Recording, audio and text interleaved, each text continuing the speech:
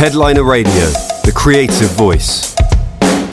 Welcome to this Emerging Headliner podcast, powered by Source Elements. Today I'm joined by UK singer-songwriter Tom Spate, who's just released a new single called Soak Up, and he's got a new album dropping in September, which is very exciting. Tom, welcome to the show, mate. How's it going? Yeah, thanks for having me on. All is good, really. It was nice to be releasing some new music and to be back out again, really. Yeah. Hopefully we just need the gigs to come back, don't we? Well, that's it. Yeah, I think that's the last piece of the puzzle, really, especially for musicians. You know, there's been a lot of music being made, but that's the one thing that people are dying to get back out on the road, I think. And we'll talk about that in a sec, obviously. But how's it going for you generally, mate? Like during this weird year we've had, have you been coping all right? Have you been sort of managing to keep yourself busy and sort of stay productive for the most part on the music side?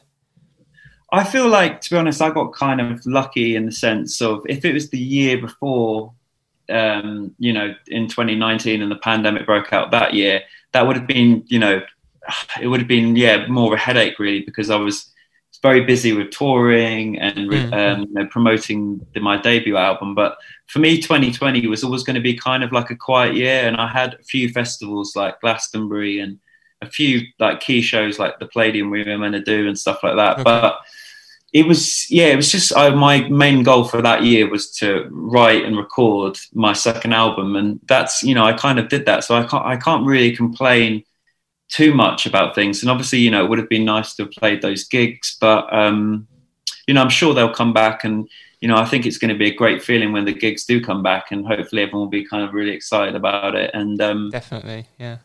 I finished my album, and here we are with some new songs. Brilliant. And I will be playing a little bit of Soak Up in a minute, mate, if that's all right, just for give our listeners a little bit of a treat. And that's cool. That's cool. It has given a lot of artists the chance to get back in the studio and really focus on their next project, which it sounds like you've done. Kind of making the best of a bad situation almost. Yeah, I mean, I know you've sort of had a personal battle going on in your life as well over the last few years, especially last year. I understand things were quite tough at one point last year for you at one point. Tell us a little bit about that, Tom, if that's all right, and sort of how that affected your artistry, I guess, and sort of your musical output in 2020. I think are you talking about Crohn's disease? Yeah, sure, okay.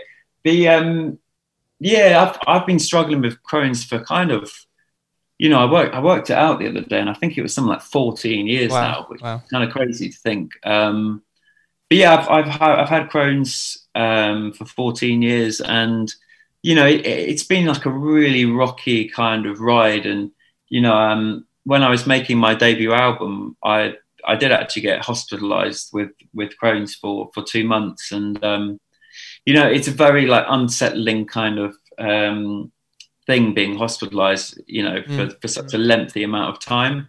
But at the moment, I'm doing okay. I think people always think, oh, you well, it's it's a chronic illness, and I don't know when my next kind of flare up will be. I can only really just like be thankful today I'm feeling good, Absolutely. But it's been a very rocky period. I've been hospitalized a dozen times, and I feel like every time I do kind of have a lengthy stay in hospital, I feel more kind of grateful for my own health. I think sometimes people do take their health for granted, and I think for me the most important thing is my health, and then my music, really. And I'm just happy to be in a good place at the minute, really. Good stuff, man. Yeah, no, that's really good to hear, Tom. And I would imagine, having those kind of experiences is quite an emotional time. It's a time when you would do a lot of thinking to yourself and, going over things in your head. Do you feel like maybe that kind of, you can then channel that into your music and you sort of, all that thinking time produces ideas for songs and stuff? Yeah, definitely. There's two sides to it. So I wrote some songs while I was in hospital. I think 2 songs off my debut album was kind of started while I was in hospital. Okay. I was in like had like my own kind of room, which makes me sound like a rock star or something. But it was just because I think because I was there for such a long amount of time, they kind of gave me my own room for like 2 weeks or so. So I wrote some songs which definitely wouldn't have come out of, you know, anything else but that experience, really. Mm-hmm. And then the other side of it is just like this incredibly like hopeful message that I think's in my songs of like, you know, kind of just taking on the world. And especially this record was kind of like a response of like, you know, coming out of hospital and be like, I just want to live life to the full. And that doesn't mean like, you know, go out and taking a load of drugs and staying out late and, you know, doing what and all that kind of stuff. Meaning more just like, I think just being in the present and just enjoying the moment. And I've definitely struggled a lot with not being in the present and feeling anxious and worrying about the future, which then is a vicious cycle of playing, you know, damaging my own stress levels, which then have an effect with Crohn's. So I think, it's just, it definitely, you know, it's shaped me as a person, which, you know, then has a knock-on effect in my own music because all my songs are kind of written about my own experiences, really. Yeah, that's cool, man. I mean, before we sort of go on to your songwriting process, Tom, and talk a little bit about some of your newer projects, who were you sort of listening to growing up, and who has kind of had the biggest influence on you as an artist? Who's had the biggest impact on your artistry and sort of, you know, kind of shaped, you know, your sound, I guess? I think there's a combination of quite a few people and artists and stuff, and I think definitely when I was a kid, like it was the whole Britpop movement, like Oasis and Blur and all of that stuff. That tweaked my ear and kind of getting myself into music. And then when I started writing songs, I was kind of leaning more towards people like David Gray, Damien Rice, and kind of that UK singer-songwriter scene at that point. Yeah.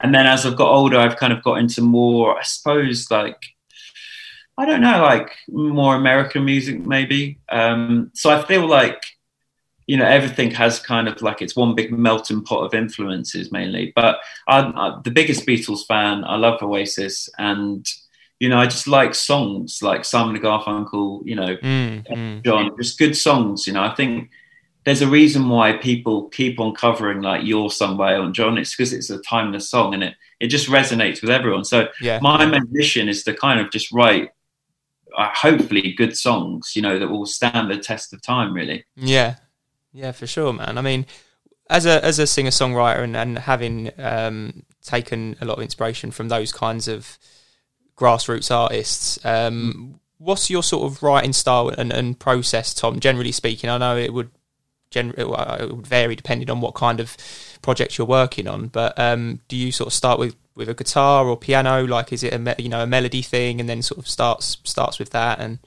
it really depends. You know, I do a lot of writing on my own, but then I also have done co-writing as well, and it really depends. Like when I write on my own, it's a very quick process, I would say. Normally, like I can fire a song out in about an hour, and if it's feeling good, that generally is a good sign to me. Like, okay, this is, you know. And another thing is that I kind of hang on to is if I don't record it and play it the next day, and I can remember it pretty much, you know, just off the cuff, that's also a good sign. So I would say generally, it's the key is for me the melody and the feeling that it gives me afterwards, and also am I excited to play it again?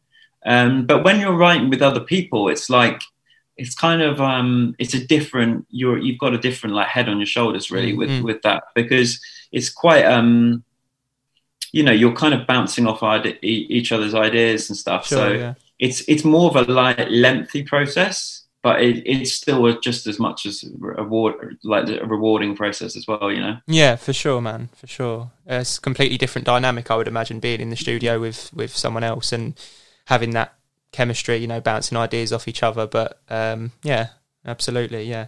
But it's a different time as well. Like we did, I wrote one of the songs with my singer Lydia, and we did it over Zoom. So it's like anything is possible, I think, you know? Yeah, it really is. I mean, it's quite mad how well, I mean, the technology that we can even do this today is awesome, obviously, but the fact that, you know, people have been adapting and doing these writing sessions over Zoom and still being able to get stuff done, pinging files back and forth, doing production, and it's pretty awesome. It's pretty awesome, and it's cool that you've been able to do a bit of that as well. Do you think? Do you feel like your approach has changed at all over the years, Tom? Like since your first album, and sort of developed in some ways as you've sort of learned more about yourself as an artist and that kind of stuff? Yeah, I think maybe I've got a bit more confident. Not in like an arrogant way, I'm this like killer songwriter or anything like that. Nothing like that. It's just more, I suppose I just if I like it, that's cool with me, and I like, not everyone's going to like my music. Some people might be like, this is great. Some people might be just like, what is this guy going on about? I've heard this a million times. So I just think I've just become a bit more comfortable, maybe a bit more confident with what I do. I suppose there's loads of singer-songwriters out there, and you're kind of all fighting for that kind of, for people to listen. But I suppose no one can do what I can do, which is, either you like it or you don't. It's neither here or there, really. Yeah, I like that honesty, because it's almost like you've found comfort in, just putting out music that you like, which is, and if the fans connect with that, then brilliant. There was a great quote by David Bowie, and I think it was something like, as soon as you play to the gallery, you're kind of, a bit screwed, basically. It was something like that. He probably didn't say the word screwed, but, it was something about playing to the gallery. Yeah. No, that sounds like a Bowie quote, definitely. I'm going to play a little bit of Soak Up now, Tom, for our listeners, and then I'll come back to you shortly, and we'll talk about kind of how the track came together. I soak up your love like it's the last thing I ever do, then give it all back to you.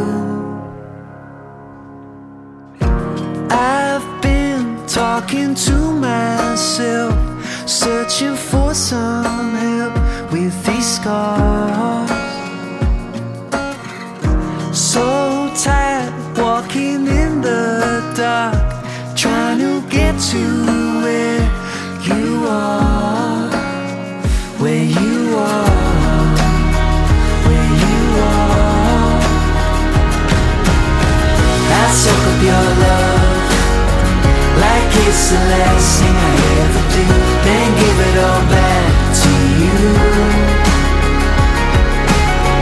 I soak up your love when you're lost for words and need the truth, then give it all back to you.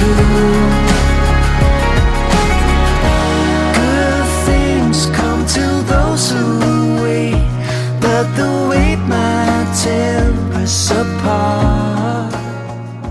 It's a really nice tune, man. It's kind of got a real uplifting kind of feel to it, especially when the chorus comes in. And is that Lydia on the vocal with you? Kind of. Yeah. She, Lydia, and I think. Trying to think of who else is on there. It's kind of like a gangy kind of vocal. There's a few people singing. I like it. Yeah. But it was a lot of fun. It was the the first song we recorded when we got out of lockdown. Okay. So it was just such a joy to kind of be making music. Yeah. And it was sunny, and I was wearing shorts. So Say no more. That's when I'm happiest as well. Unheard of in London, isn't it? Yeah, it is. There isn't always our best friend. Yeah, but it was. But it's quite a fun one to work on this, right? Yeah, it was incredibly fun. I did it with my best friend, who is also in the music industry. He's a guy called Rich Turbin. He kind of produces stuff like. Do you know the band Blossoms? Yes. Yeah. So I've been friends with him for like 15 years, and. Okay. It was just great to be working with your best mate, really, on some music. Yeah, lovely. That's awesome, man. Now, what's kind of your setup like, Tom? Do you record yourself at home sometimes? Have you been managing to get into the studio and do stuff, quite fine? Yeah. So obviously it's been a bit of a logistical nightmare to do certain things during the pandemic, sure. But just curious to know kind of what your little setup's like.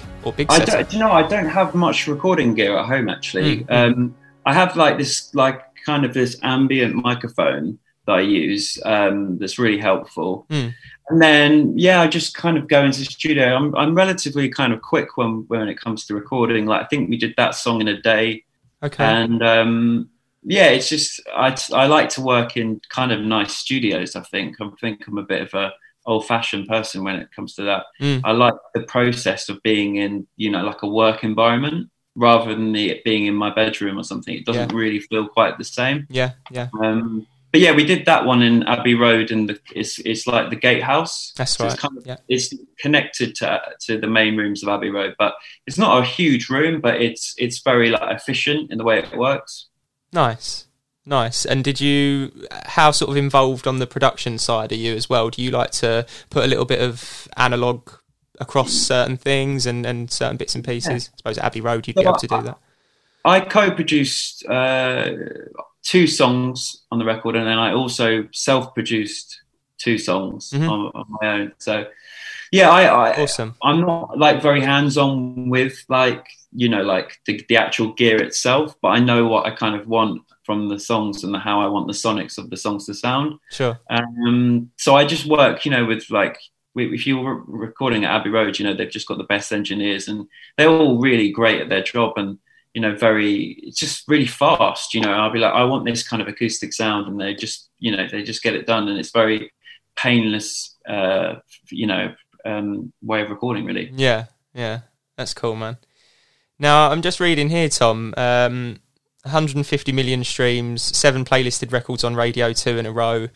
Some really nice support there, obviously, from those guys. And I know you've played Glastonbury, the acoustic stage before, which is awesome. And I'm also reading here you've been endorsed by Sir Paul McCartney, who said he wouldn't change a thing. What was your reaction to receiving that kind of little bit? I think he was talking about my hair or something. No, I went to his university in Liverpool. Okay, Lipa, yeah. And I had a long period with him on a one-on-one songwriting session. Oh, nice. And that was, I played him like 6 songs, and I was really wanted him to say, oh, I just changed this or something. So I could be like, oh, co-wrote a song with Paul McCartney, but I couldn't get that out of him. So, we've been very, very lucky with like the support we've received from Spotify and, all those kind of streaming things and Radio 2. At the end of the day, I'm kind of just an average singer-songwriter at best. Like, so I feel just grateful for any support I've given. But, I do work my ass off and stuff. It is, I'm hugely grateful for it. Yeah, great stuff, man. It's pretty incredible. And like I just said, you've played Glastonbury acoustic stage. You've had headline tours in Brazil, the States, Europe. That must be something you're quite missing at the moment, mate. Obviously, it sounds like it's a big part of your artistry.